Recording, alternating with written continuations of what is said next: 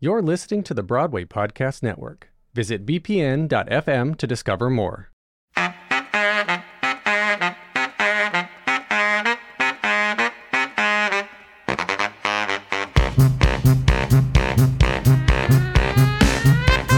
Hi, BroadwayCon 2020 on the third day. Woo! Look at you all. We're so glad you're here. We're about to sit down, but we wanted you to know we're here for the Fabulous Invalid, part of the Broadway Podcast Network, and we're going to be filming our first live show with you. So you're going to be recorded live as well. In a few moments, we're going to be having cast members from Hadestown join us, right? So without further ado, would you guys like to have a seat? Yeah, let's start. All right, let's go.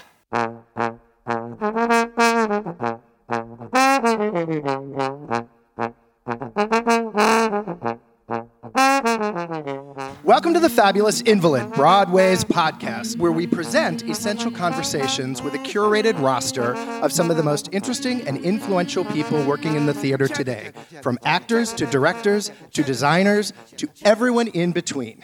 We take the name of our show from the title of a 1938 Kaufman and Hart play, which became a loving nickname for Broadway itself.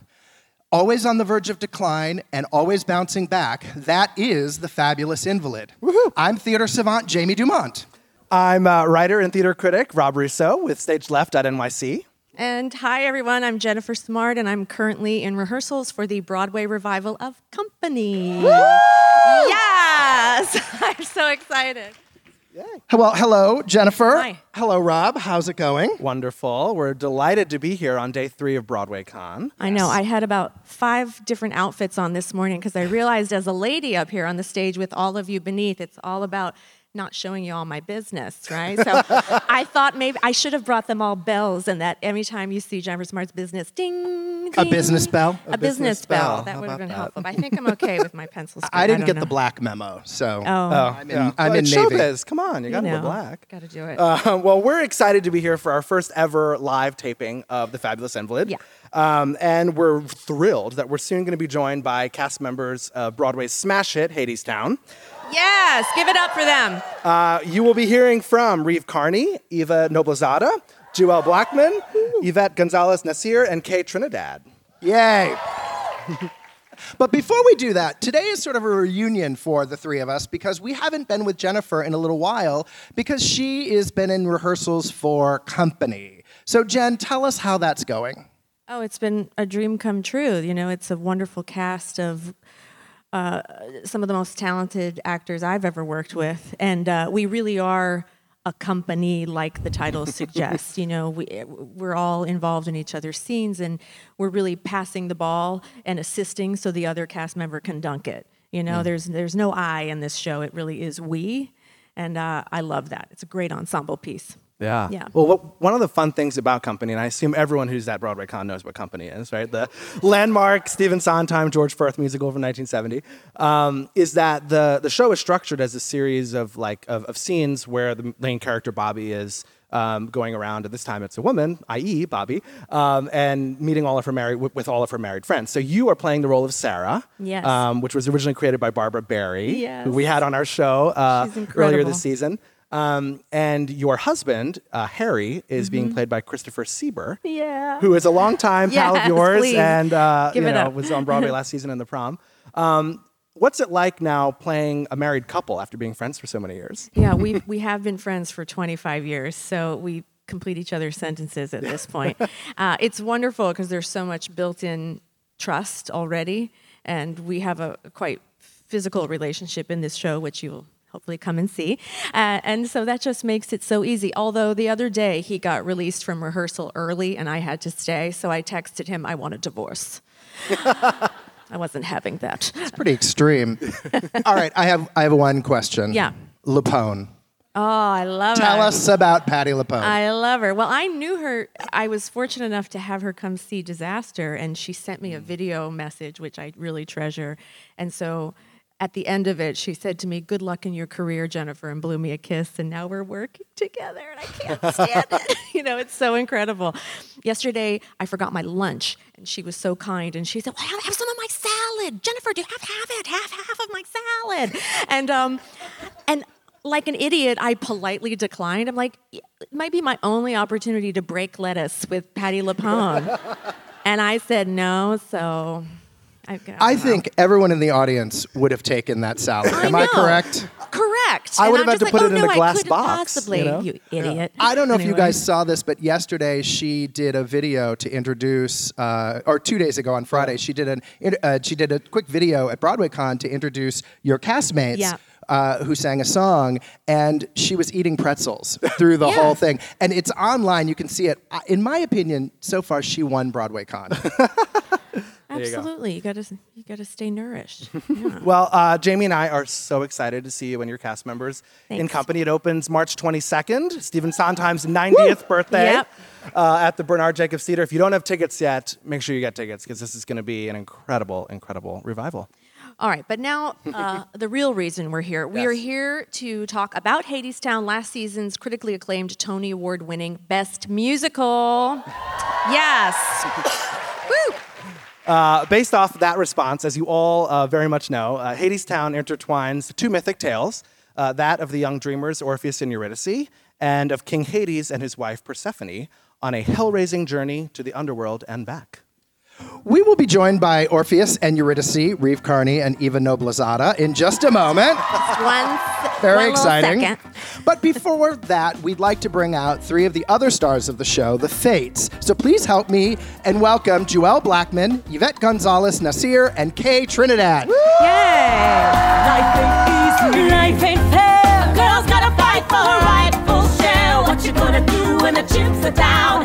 Now that the chips are down. What you gonna do when the chips are down? Now that the chips are down. All right.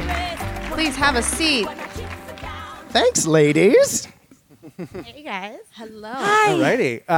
Well, the concept of the Fates is a theme that occurs across mythology throughout history and cultures, typically represented as three goddesses who are weavers of a tapestry that dictates the destinies of mortals. This concept, very obviously, is interpolated into Hadestown through your characters. I was wondering if you could share with us how Aeneas, the writer of the show, has reimagined the Fates for this musical. What has been really cool about this entire experience being in Hadestown is that we are allowed to bring a lot of ourselves to our characters. So initially when I auditioned for the role of the Fate, I necessarily did not know much about Greek mythology and who the Fates were. As I got involved with the show, I did my own research, and the Fates, we decided to name ourselves as the three Fates. There's the Fate of Death, Atropos, there's Lachesis, and there's Clotho. So one creates life, one measures life, and the other ends life, and I'm sure you can figure out who does that. And so I think as a person, me personally, I can be somewhat intense, I can be somewhat cutthroat, in a nice way. So it's not very hard to play this particular character. Am I answering your question? Sure, yeah. I mean, somewhat. We're just interested in hearing about how these characters are reimagined for Hadestown. So I mean, that's I like that you all named each other. Well, in the Greek mythology, they're- that's her names. Those are actual Greek. Those we are actual. decided who was who. But the cool thing was when we all did our individual research and we came back to rehearsals the next day and we said, I looked up some stuff about the Fates, we did our homework, and we all agreed without discussing who we were. So Well, that shows that fate. you guys It are was fate. Yeah, it really was fate. So, in my opinion, the Fates are kind of troublemakers, right? They're a little naughty, right? You guys are the voices in Orpheus's head. You're quite literally the thing that blows Eurydice to make the choices that she makes. However, you don't really interact with either of them. But sitting in the audience, as an audience member, it feels like all you do is interact with them. So how does that balance work? How did you work that out? Well, actually, what you just said was another way that we're different than the original mythology, which is in the original mythology, we're these three sisters that have a string, and we measure their life, and then we cut it off. And here we are, like you said, the wind, and we're also the voices in people's heads that are able to put doubt in your head or kind of steer you in the direction that will ultimately make you make the choices to fulfill your fate. And it's kind of testament to thoughts become things, and that the power of thought, even if we're not physically touching you or you're not physically seeing us, which is weird because to the audience, of course, they're seeing 3 people physically touch her or be in their face. But yeah, it's powerful how much our thoughts can influence and how much we influence the gods. Like we influence Hades, we influence everyone. So yeah, you're really you're the wheel that keeps everything going. You really Absolutely. are. I don't want to brag, but like totally. Brag. Back away. Yeah.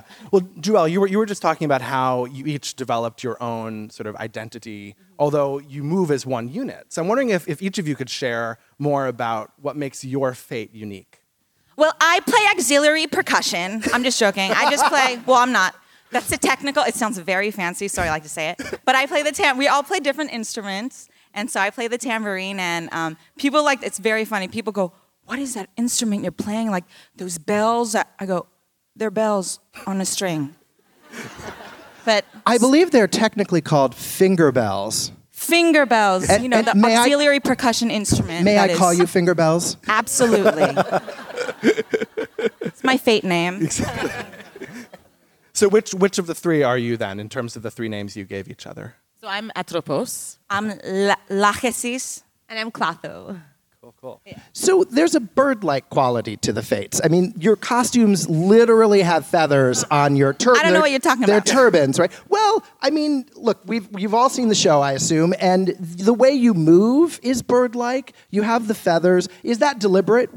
Do you have a bird thing going on? So first of all, I have when we heard this question, I said, "Really? I see myself as death with a feather." So I'm not the only way I really see us as birds really is a kind of birds of prey. We're kind of watching and overseeing all that is going on, and we already know the outcome. That's how I kind of see us as birds. I love birds of prey. That's really Vultures. great. Vultures. Or mama bird who feeds their children what they need until, kind of leads them where they need to go, and then... Wow, you guys really are each your own fate. It's really... no wonder you just landed on it, right? Yeah, that's fabulous. Now, you never stop moving, both as a unit and also around the set. And can you tell us a little bit about the process of staging the Fates and how director Rachel Chavkin and choreographer David Newman went about placing your characters throughout the show?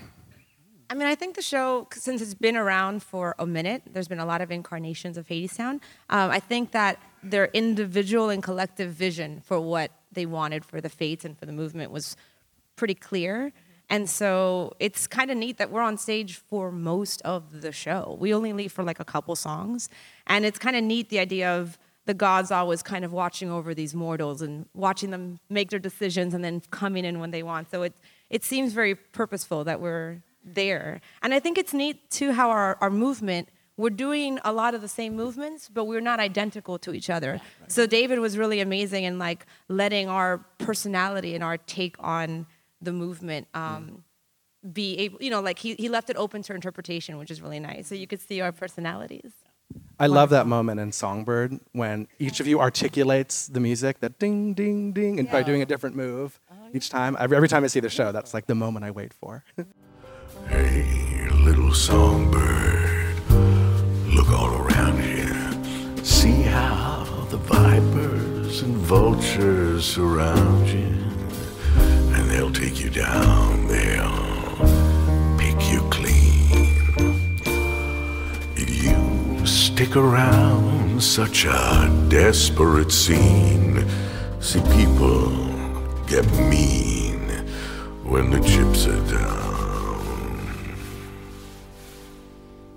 How many times have you seen the show, Rob? That is undisclosed information. I cannot share with the group. Well, I think now would be a good time to bring out your co-stars and object of your temptation and taunting, Reeve Carney and Eva Noblezada. Come home with me. Who are you? The man who's gonna marry you. I'm Morpheus. Is he always like this? Yes. I'm Eurydice. Your name is like a melody. A singer. Is that what you are? I also played a liar. Oh, a liar and a player too. Join us. Hello. Hi. Hey. Thanks so much for joining us. It's weird getting up here because from the back, everything's reversed because we're sitting behind the projector. So I'm really tripped out right now that you guys aren't actually over on this side. Oh, okay. It's back to the right order. Hopefully.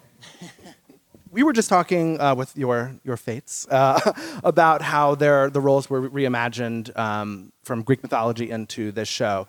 How does Hadestown reimagine the characters of Orpheus and Eurydice from the mythology to this musical? Well, I think Aeneas, I sort of view it in a similar way. I actually don't know that I view it in a similar way to Aeneas, but whenever I'm approaching any sort of character, because I've had the opportunity to play a few characters that are not like fully human, I guess, and I guess Orpheus is maybe another one of those. But it's always my goal to bring as much humanity to each character as we can because all of us are coming to see it, these shows. And as far as I know, we don't have any Greek gods in the audience tonight, but maybe we do, or this morning. But yeah, I don't know. So in that way, I guess, like what Jewel was saying, you bring as much of yourself as you can to the character. That's what I'm working on. A song to fix what's wrong, take what's broken, make it whole. A song so beautiful, it brings the world back into tune, back into time, and all the flowers will bloom when you become my wife. Follow-up for both of you. What was your relationship to this myth before stepping into your roles? I knew that Orpheus played the lyre and that Hades, I just saw Hercules, the animation. So I just saw like Hades with like a fire head. That's all I kind of knew. But I barely did research because I didn't really want to put too much pressure on myself subconsciously to try to copy or like make my character too epic, because just like Reef said, and it was a perfect explanation, I wanted to try to bring as much humanity to Eurydice. And in the original myth, she doesn't say anything. She just kind of dies twice. So I wanted to not do that. Not die twice? Yeah, but at least have a say about it. Yeah. Is that like part of your process when you approach a role? Do you like to know a little bit, not very much about it, so that you can go in fresh, or are you a researcher? It depends. For Hadestown, I obviously wanted to know like the basis of the myth, but I didn't like watch other productions because I would never ever want to plagiarize other beautiful artistry and what the other actors had been doing for Eurydice. But obviously, like for other roles, like if it actually happened, like Vietnam War, I will do my research. Do you like her as a do you? Who are you talking about? I'm talking about Eurydice. Like, do you like your relationship to her? Because you're obviously very close to the character. But what do you feel about her? What do you think about her? Is really the question I'm asking.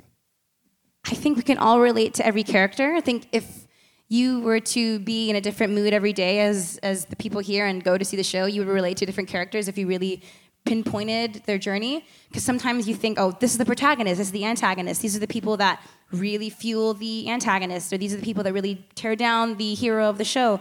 We all relate to all of them in a way. For me, I relate to Eurydice quite a lot. Very grateful for Rachel and Aeneas to open the conversation and let us all kind of bring ourselves into these characters, but I think she's a fucking badass. Yeah. I'm glad you said it, because she is. You know, she makes interesting choices. Sometimes she doesn't make good choices. Sometimes she does make good choices. But that's what I like about her, is that she's a little flawed, and I love flawed. She's flawed and strong, and I think those two things are very interesting. That's why you like me. Yeah, that's why I love you, yeah. Right. Flawed and strong. That's right. I was at an early press event for the show, and I was struck by something that Rachel Chavkin said, which was that the whole show rhymes, and that every rhyme cost a lot. And I think what she was getting at in saying that is that, very often in a musical, the lyrics aren't poetry, but in Hadestown, they often are. And, poetry can be very terse, it can be very, awash in metaphor, and this entire show is sung, which means all you have to build your characters are those lyrics. Mm-hmm. So how did you all, I guess we can open it up to everyone, how did you go about discovering the characters, which are archetypes, and putting actual meat on the bones using the lyrics as your only guide, and then obviously working with the creative team? I was saying before, I think starting with the text is really important for me. I like to, and the thing about this particular piece, I found it to be quite emotional. I think most people will say this in the cast and the company, but even on the page, it was quite moving without even hearing the music, just reading the libretto. And so you definitely want to start with that.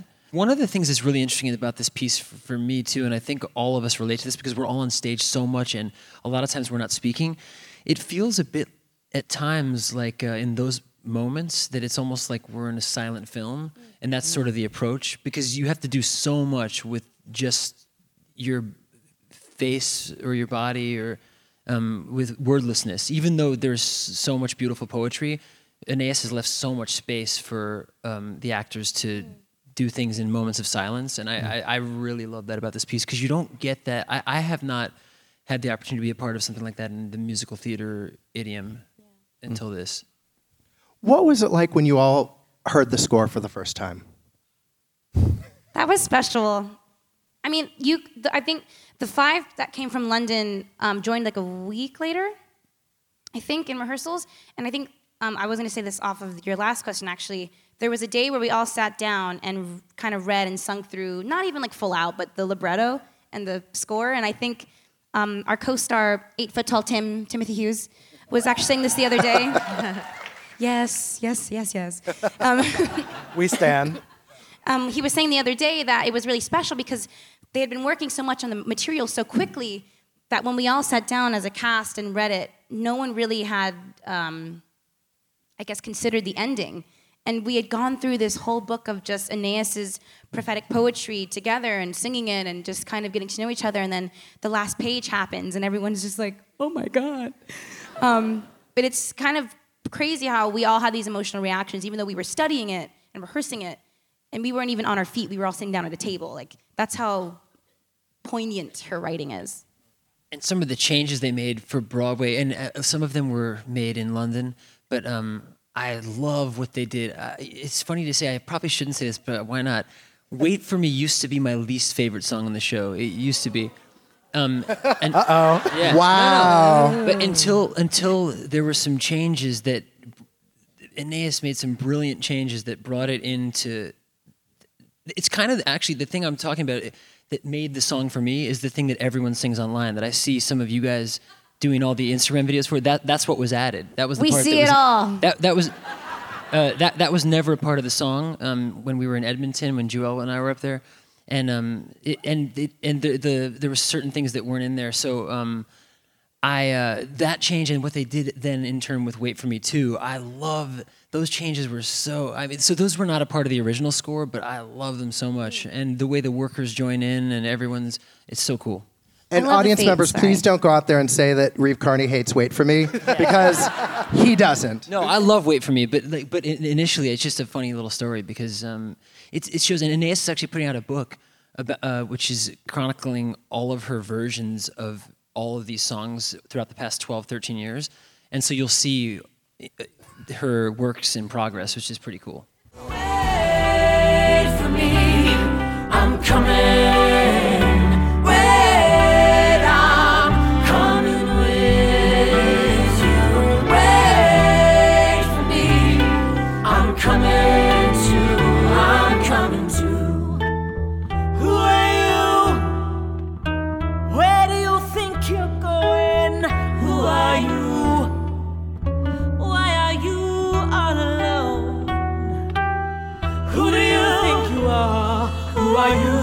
That you can walk a road that no one ever walked before. I just want to add something too about the music. Like, I did a workshop back in 2015 and then one with you in 2017, and you know right away the music's beautiful. Like, you hear it, you're like, oh, that's a great song.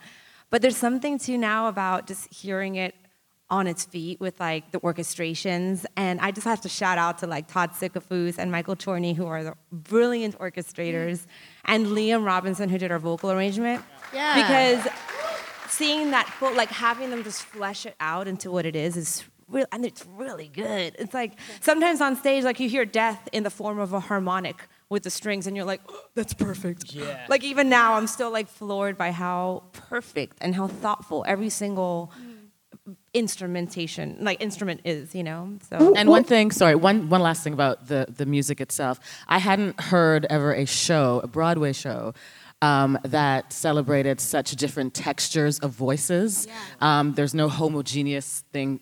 There's zero homogeneous in Hadestown. Everybody is a unique, particular person, and we're such a band of unicorns. Everybody sounds so different, and that rarely happens. So that's the first thing that grabbed me and got me, and to love this show. And it's beautifully preserved on the cast album, which I've been diving into very deeply this past week. And you're right. And when you listen to it, you can really hear all the distinct voices on the recording and obviously in the theater.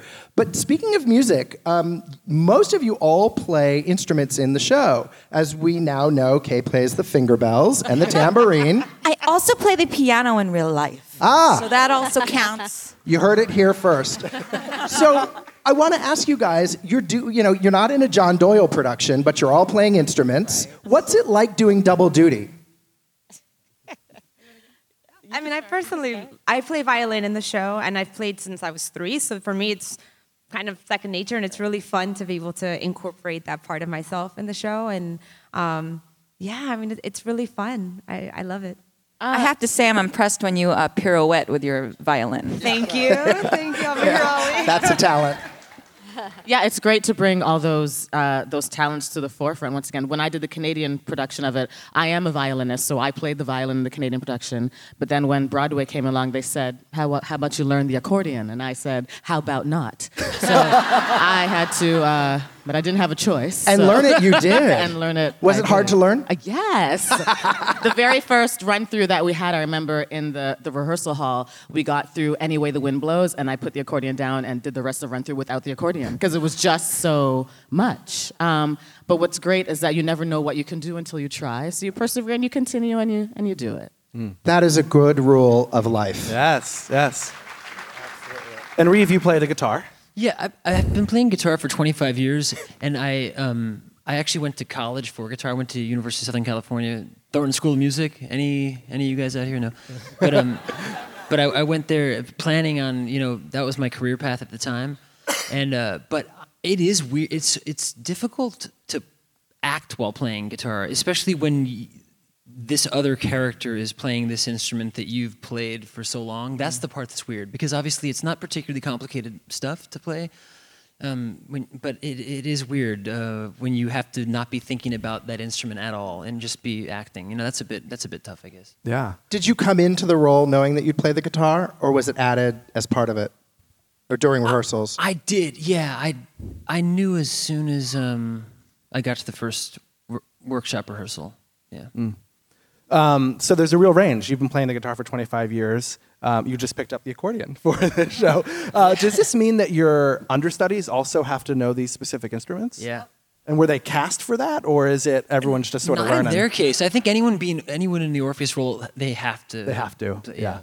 I don't think with you guys, obviously with you, I mean, the fact that, I don't know how you learned that so quickly. Well, and then our understudies like Kimberly and Kayla had never played an accordion before. Right. Or violin. Or the violin. Or violin. Wow. So it's, yeah. Is there like a Broadway accordion teacher out there somewhere teaching accordion? Crash course in accordion. All His the Instagram, YouTube. the Broadway accordion teacher.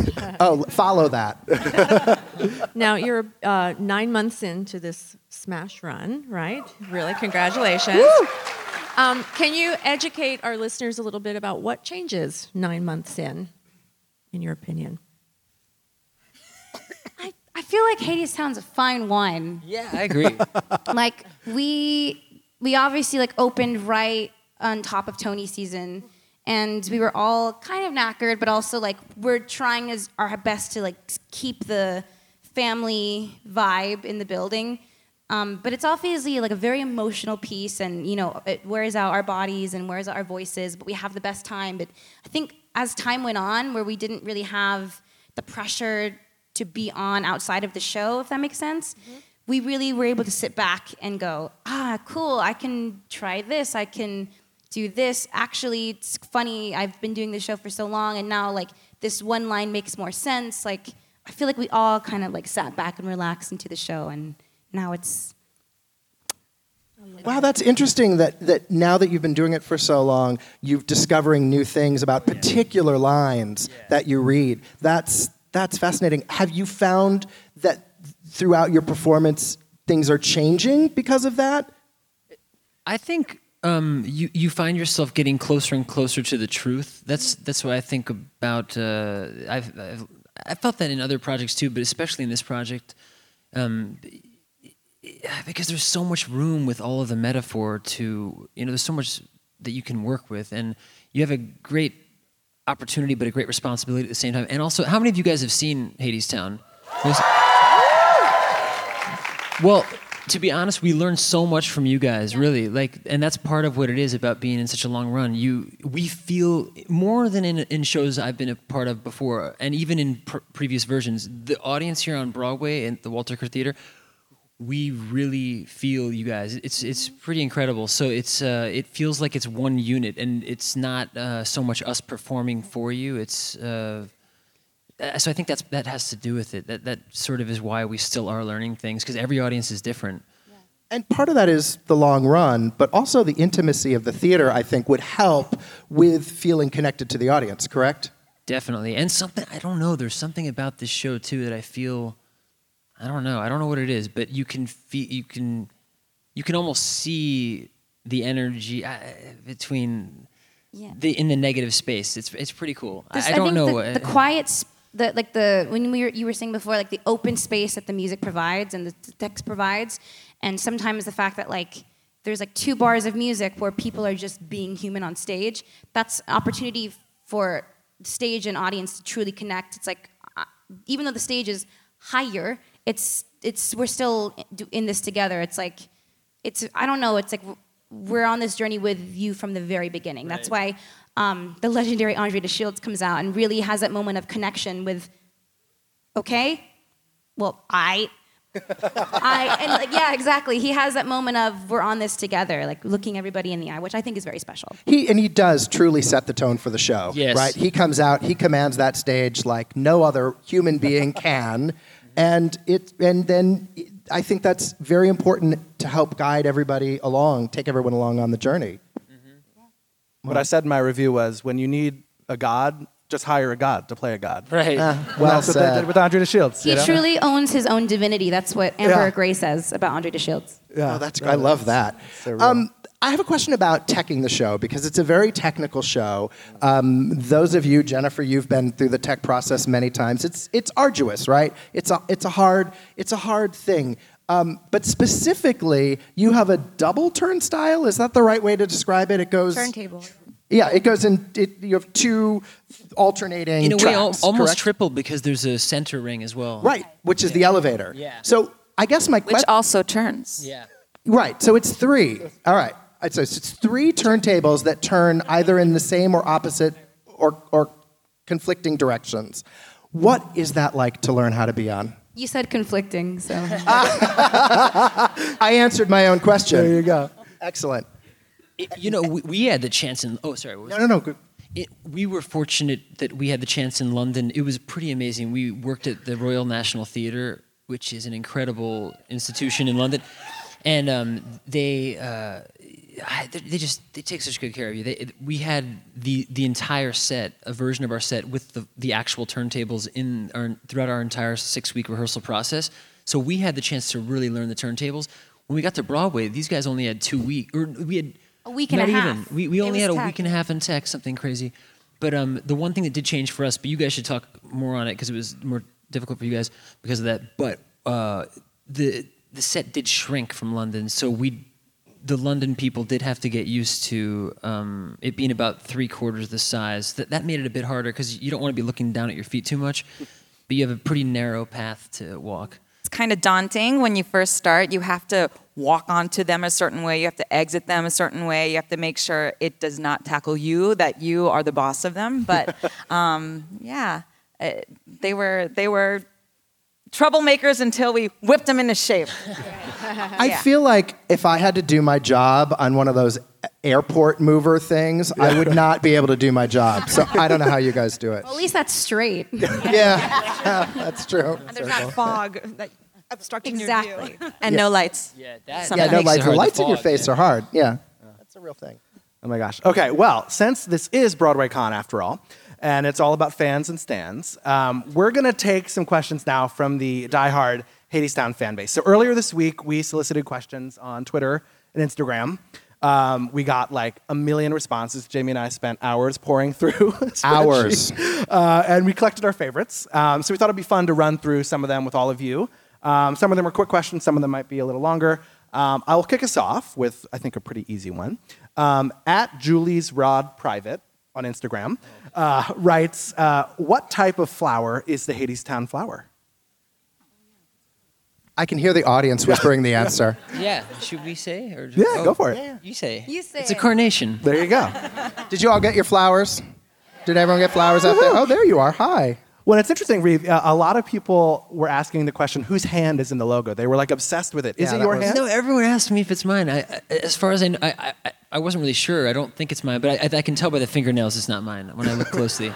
There you go. Okay, so pressing question has been answered. It's not Reeve's hand. So Orpheus has a third hand we don't know about. Well, I don't know if it was supposed to be Orpheus's hand. That's the thing I'm not really clear on. Maybe he does. Well, actually, it could be Hades' hand, right? You both have the flower trick. Yeah. Oh, we're getting to the bottom of it now, Yeah, folks. okay. Well, that's a mystery we'll have to explain another day. Okay, this one is B. So Haley St. James from Twitter asks, you guys have been on Broadway for nearly a year now. What's the craziest part of the run so far? Oh, there were probably some good ones. Wait, what does this mean? Because the first thing I think of is like things that go wrong on stage that are very exciting. Well, Please dish. would anyone like to hear one of those stories? Okay, don't yell at us though. I'm scared. No, joking. I'm trying to think. There's so many good ones. Oh, come on. I mean, in a preview one time, Andre the Shield, his like feathers caught on fire. And he was like in way down Hadestown holding his umbrella, and that's when the fates are like staged right or whatever. So I happened to be there, and I'm like, it's kind of growing. So I got up on stage and I did that. She jumped up there. She was like, And I took it out with my hand, y'all. You did. That was crazy. And now he calls me his guardian angel. When he'll introduce me to people, he's like, "This is my guardian angel." Yes. Like straight up. It's really cute. he's like a Thank you for saving his life. She saw it. We have a witness. All right. There was one time the Revolve didn't. Sorry, no spoil. I mean, you know what happens. But there's only one time this happened in previews when, at the very end, the freaking middle turntable did not go down. Who was there? We have another How many sighting. times? Is it the same person? Well, actually, didn't even stay. It was in the air still, and the fates were still up on the platform. That's right. You guys were up, and you had to figure out a way to get down. It was so awkward because obviously, like, where am I supposed to go? So I was just like, it's me. Where is he? That was funny. For your listeners at home, she just did an amazing small shuffle backwards. As delicately as Chassé off possible. stage. A sensible chassé. All right, any other horror Any other stories? horror There stories have to be before we move some. on? Tony Day. We were very tired yet very excited, and I walked on with the guitar and fell on the turntables. And That you was can't bad. fall nicely. Like That's I literally right. can I do Please do it for us. But I saved the Oh, guitar. that's right. And I have a scar to prove it. That's it. I was so scared. I thought you fell down the stairs. It was really loud. It was so. But she really did, guys. Like, keep it above her head. I did. A nice little fall not the pose. guitar. You're putting out fires. You're saving the guitar. I mean, the fates are really. I hope someone got a picture saving of the that. day. Did anyone hope so? Did the audience like acknowledge your falling, or did they think it was part of the show? I don't remember anything but just keep the guitar in the air. Yeah, you did. Amazing. Save the guitar. Is it still in tune? All right, this is officially my favorite segment of this last hour. Are we safe to move on, or any more? Okay. Oh, well, there's the one time that, Okay. I'll just put this in. So the song "Nothing Changes" that the Fates sang. no, this is good. Early on in previews, Andre the Shields used to give us our notes with the pitch pipe. It's taped at a particular note, an A flat, so we can't go wrong. But somehow he played the wrong note. So, the Fates did what we do, our own thing. I decided to sing it in the note that he gave. Yvette decided to sing it in the original key. And I sing the middle part, so I was like... She didn't sing. But we found our way, and then Liam, our pianist... So eventually we got back on track, thanks to Liam coming in, but not after the first 8 bars going by in not any particular key. Tell them though what Andre said during rehearsals. Oh, he would joke all the time that he's going to give us the wrong note. And he did it. And he did. And he did. Well, and you still put out the fire on his arm. Even after all of that. We love Andre. All right, well, let's move on to Gabby18. I hope I'm pronouncing it right. There's only one B. It might be Gaby18, but I'm going to go with Gabby. Gabby18 on Instagram writes, what does Reeve really write in Orpheus's notepad? Well, I don't know if I should reveal exactly what it is, only I know. because I'll tell you some of it, but they're actually for charity, the Broadway flea market, they sell the notebooks. So if you guys ever want one, you can really find out what I write. But I mean, I'll say this, that I never like to do anything on stage. If I am visible to you guys, I do my absolute best to have no thoughts that Orpheus would not have. So anything in that book is something that Orpheus would be thinking rather than Reeve, So that's what I'll say about that.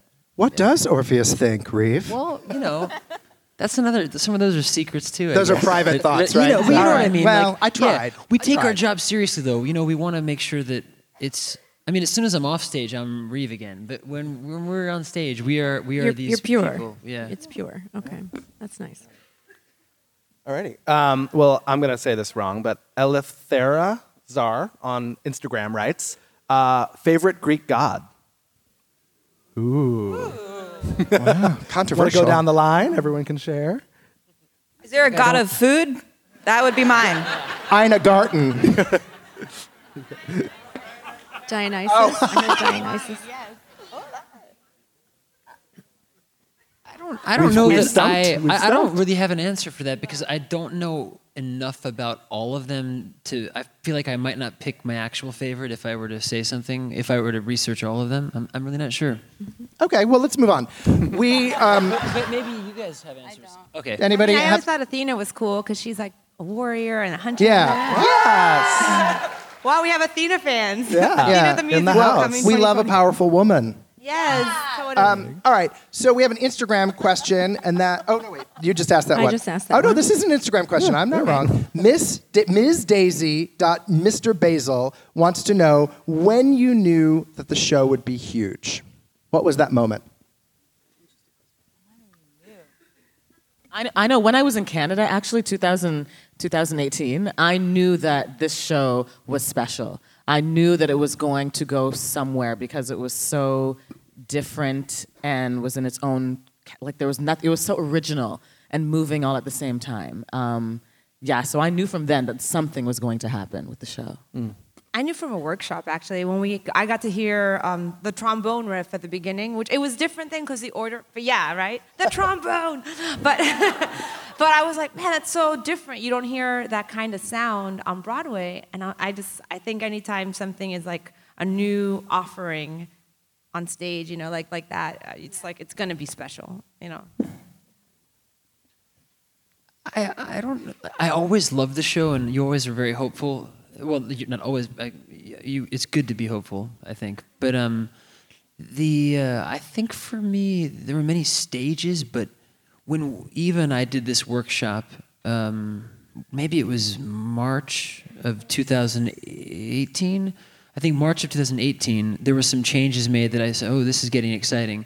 But that's back when Orpheus used to be. I don't know if any of you got to see it in London or off Broadway. But it was a different character, like a quite different character that we were playing, and but I was excited by that. I mean, he used to be much more of like a tough. I always think he was a bit like Patrick Swayze in Roadhouse. I don't know if you've seen that movie, but Orpheus used to be kind of like that, and but I liked the changes to the book that were made in that workshop in March of 2018. But then again on Broadway, it was completely flipped because we arrived from London after having played it that way for so long. And they said, oh, now Orpheus is going to be delicate and naive and vulnerable. And I was like, oh, okay.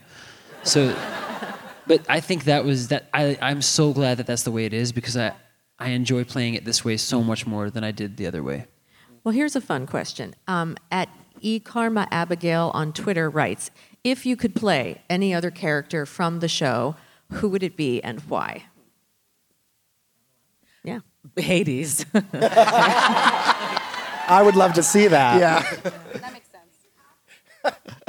Oh, I don't know, but Hermes would be fun. Yeah. Yeah. Oh, yeah. Just don't catch on fire. Yeah, exactly. I mean, Hades used to be my answer too, just because I love his emotional arc. The way he like transforms is kind of amazing. Aw. For Stephanie. I'd probably say Hermes too. Yeah. A lot of Hermes love. Okay. 1,000 Lives Read on Instagram writes, what goes on backstage during intermission? You don't want to know. You know, too much, No, too much. we do. I just struggled with that name. Give me something. It's fun. We have fun. Yeah. We have to have fun because it's so hard. Do you rest, though? Rest. Just intermission, you mean? During intermission? What is that? Just intermission. You have what's rest? Oh, well, we don't have that much. I mean, we most of us have to change costumes, and then I eat an RX bar usually, and Secrets. I here. drink about 60 ounces of water per act, like before the act. Do you have water bottles placed backstage, or? But we don't get to leave stage really, so we have to drink it all like the military. We have to go like before you go into the desert kind of thing. It's like Like a camel. yeah. Has And hope you don't have to pee Jarhead. after the I first don't know. number. I want to know. What? Anyone And then peed hope you their don't have pants? to pee after the first number. But sometimes we I have to really pee. bad. Like there's Yeah. actually one of my favorite parts of the show, which is actually kind of sad because I don't get to see anybody because my dressing room is like at the freaking roof of the theater, and I'm all by myself, and I'm right by the bathroom. But my favorite part of the show is before sometimes because I get to see the fates, and we're always like waiting. There's 2 bathrooms downstairs, and everyone's like using the bathroom. So it's like our time to like go to the bathroom and be like, "Hey, good to see you." Like make a joke, but that's the only time I get to see them backstage. It's bathroom time. Grace Nat on Instagram asks, what message do you hope audiences get from your show? Hope. I mean, I think you have to really, you have to realize. People often ask me, "What have you all seen the show?" Or some of you haven't. Well, I'll just say. They ask why at the end. Why do you do this? And I tell them sort of so you don't have to. I mean, that's the way I feel about it. We don't have to do that. We really don't. I truly believe that. So I think for me, that's one of the, there's so many messages, but me speaking as, the person who plays Orpheus, I think that's the main takeaway for me, that you have the opportunity to learn from the so-called mistakes of others or even your own. And I think it's really important to remember that and not to lose sight of the fact that there is still a chance to get to the place that you once dreamed you could eventually reach. Yeah, I mean, there's a couple of things that stick out to me as far as the message, if you will. One is that negative forces, even if they're just in our own heads, are very real, and to not give power to that because that will affect your fate, And then the other thing too is that even if you're just like whatever your current circumstances are, that every single person has the ability to create change just the way Orpheus did, even though it didn't necessarily work out, maybe in the way he wanted, but he was still able to do kind of a really big thing, so that that always like sticks with me. It's like, it's okay, just keep doing what you want to do, and you could help make the world you want to see, the world you dream about. I love that. That's very true. Go ahead. You want another question? Yeah, Twitter why not? question? All right. A real quick one, and this is kind of a funny one, but at our brother of the underground, appropriately enough, on Instagram, writes, "What you gonna do when the chips are down?" Oh, that's what we're saying. Eva made a video. If they're delicious, you're still gonna eat them. Fabulous. Okay, well, maybe one last question, because I don't think there's a real answer to that question. Lauren Prescott on Instagram asked, what's been the most rewarding part of being able to take this production to Broadway? Oh my God, man.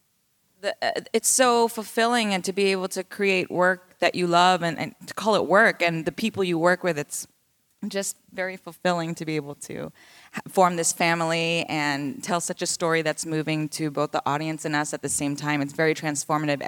Every performance, there's something I could take away from. I'm sure the audience takes away from, and it's just very beautiful to know that we can all share that all at the same time and walk away with something powerful. For me, this is my Broadway debut, so the fact that Yeah. this is how I came to Broadway, like seriously, this was something in the works going on, because I'd been trying to get here for many years from Canada, and then I stopped after I had my child. And this story came along at the perfect timing, and the fact that it was also my son's first Broadway show is also special. So it's just all the things. Great. Well, we have one final question that we ask everyone that comes on our show. And I would also encourage the audience to check out our show. We're available on iTunes and Spotify and wherever you listen to podcasts. You can also check out our social media at Fabulous Invalid. And we have a website as well, thefabulousinvalid.com, where you can also go to listen to our episodes. However, I think we're at 60-something episodes, and we've asked every single person that's come on our show this question. Joelle, we'll start with you. And the question is, what was that thing or experience that made you want to work in the theater? Oh, I saw The Lion King. Lion King was it for me. Yeah. Excellent. Yes. Answer. Kay? I don't even know. Being able to connect and make people laugh and feel something. Excellent. I can't remember what came first. I think I used to write plays for my sisters to be in, and we would like do these performances, not really knowing, oh, that's called theater. And so we would just do these shows. And then I saw Phantom of the Opera when it came by. I grew up in Miami, and I was like, this is amazing. This is so magical. So that kind of did it for me. Which I believe Phantom of the Opera celebrates an anniversary today. Is that Today? correct? 32 years on Broadway? That's right. So, yeah, Phantom. Some love for Phantom. Some love for Phantom. Robin, I just saw it recently. Yeah. And it's in great shape. That chandelier is still thrilling, I can report. Yeah, it still falls. Oh my gosh. Yeah, it still falls. Spoiler alert. Eva, what was the show or experience that made you want to work in the theater? I actually wanted to be an opera singer first, and the first thing I saw was Phantom, like ever. When I was like, it was like a clip, and then I got the movie, and then I remember like putting like a blanket on my shoulders and singing "Wishing You Were Someone Here Again." And then my mom once had a migraine, and she opened the door, and she was like, "Shut up!" But the first theater experience I actually saw that I cried, I was 9 years old, was Lion King. The first musical I ever saw, and it was on Broadway, it was Cats in 1987. Woo! And so I think that has to do with some of the fabric of what's, why I wanted to do this. But I think another big part of it, because I initially thought I'd be a musician and an actor as well, but I didn't ever think of combining them, because I did a little bit of both as a kid, but not musical theater necessarily, or definitely I hadn't done musical theater at that point. Actually, no, I was in South Pacific when I was 10, so actually I did do that, but that was like at school. But I think one of the big things was I had the chance to go to an incredible performing arts academy called the Hamilton Academy of Music in Los Angeles. Have you guys heard of that? It's now called AMPA, Academy of Music Performing Arts. I think because Hamilton the musical is so popular, they couldn't be Googled anymore, so they changed it. But honestly, I think this is maybe the moment for me. I was going into the 9th grade, and this school would put on, in the 90s, it was putting on like $100,000 productions, because they had an incredible group of people that would donate money, and they really believed in these kids. And so there was a production of Guys and Dolls in 1997 at my high school that I was entering that next year, and it blew me away seeing the passion of these kids that were so talented, and it was as good as anything that I had seen in a professional, realm. And so that might have been it for me, seeing Guys and Dolls at my high school. Support arts in the schools. Yes. If that isn't a clear example, right then and there, let's support art in the schools. Look, I lied. We have time for one more question. So I'll start with you, Reef, and I'm going to ask everybody this. What do you guys do after the show to relax? Uber Eats. Because you know what? It's like when you're putting a lot of energy forth. I love cooking, but after the show, I'm pretty tired. And I'm not tired in a bad way, but I don't really necessarily want to cook, so do a lot of that. And so I've been watching Stranger Things. Yeah, it's awesome. I'm like halfway through season 2, so that's been cool. Eva, what do you do to relax? I was gonna say Uber Eats. All right, well. It's just like, this is tiring, man. I don't want to cook. I've already watched Stranger Things. I love Stranger Things. But I just finished Bates Motel. Ooh, that's Man, good. that really messed me up. Yeah, that's good. It doesn't end well. No. Spoiler alert. All right. Yvette. Binge watch a show as well. I just finished You. Have y'all seen it? Ooh. It's so good. It's creepy. It's so creepy. It's way creepy. And I'm like, why am I fascinated by watching this like psychopath killer who's like really charming? Like, what does this say about our society that we want to watch this? But that's a different podcast. that being said, I saw every episode and it's really fun actually now to like be in a schedule where you do have time to like I would never binge watch shows before, and now I can. So I'm like, Thank God for Netflix. Kay, what do you do to relax? Yes, so I get home and the first thing I get to do is see my amazing husband and my 2 pups. So we take them for the last outing of the evening, and then we do Seamless, not Uber Eats. Ooh. I like Seamless too. I feel a fight brewing. That's right. Does anybody do Try Caviar? What? You know, I haven't tried it. Try Caviar? No, it's good. Oh, it's like fancy Seamless. Yeah. You can get... You fancy. That's, you can get like any restaurant practically in New York. It's a little more expensive. There's a service fee. But if you're craving something that's outside of your range, Try Caviar. Well, Uber Eats has coupons. All right. Mic drop. So does Seamless.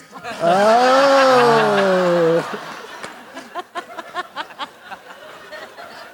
I feel like we all need to move back. You're about to start snapping, you know?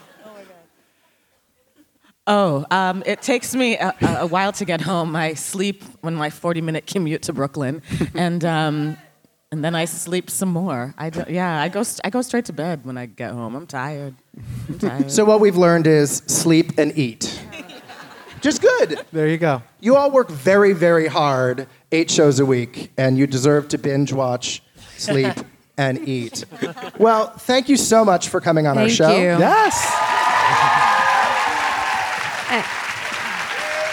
Yeah. All right, we're done. Alrighty. Thank you very much, everyone. Thank you so much, BroadwayCon. Thanks for having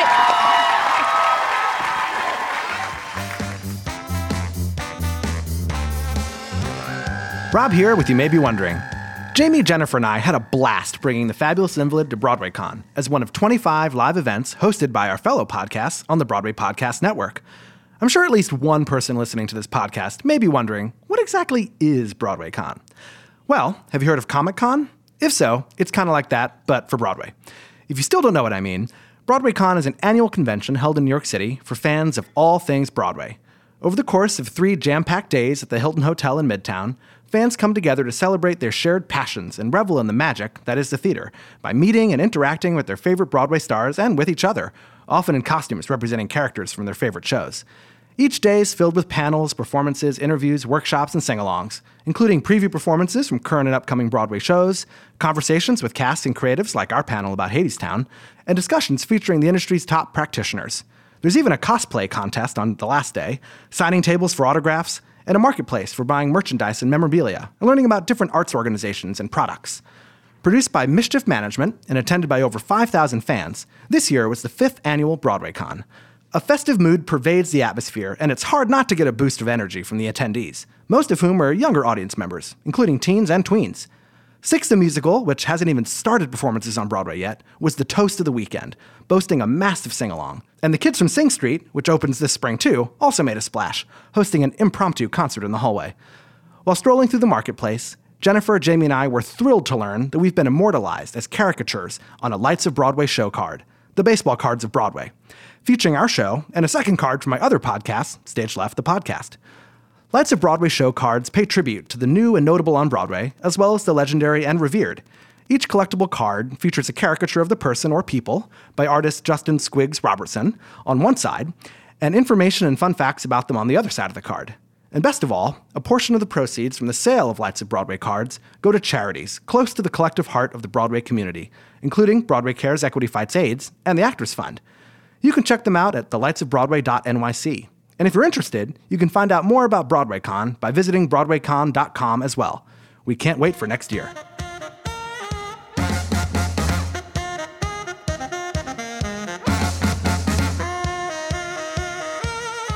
That's our show. Thanks for listening. You can hear us anytime on iTunes. The Fabulous Invalid is a production of O&M Etc. and the Fabulous Invalid LLC, and a proud member of the Broadway Podcast Network. Our theme music is by Lucky Chops. Today's episode was edited by Aaron Kaufman. Find us online at thefabulousinvalid.com and on social media at Fabulous Invalid and on iTunes, Spotify, and wherever you find your podcasts. And be sure to tune in next Wednesday.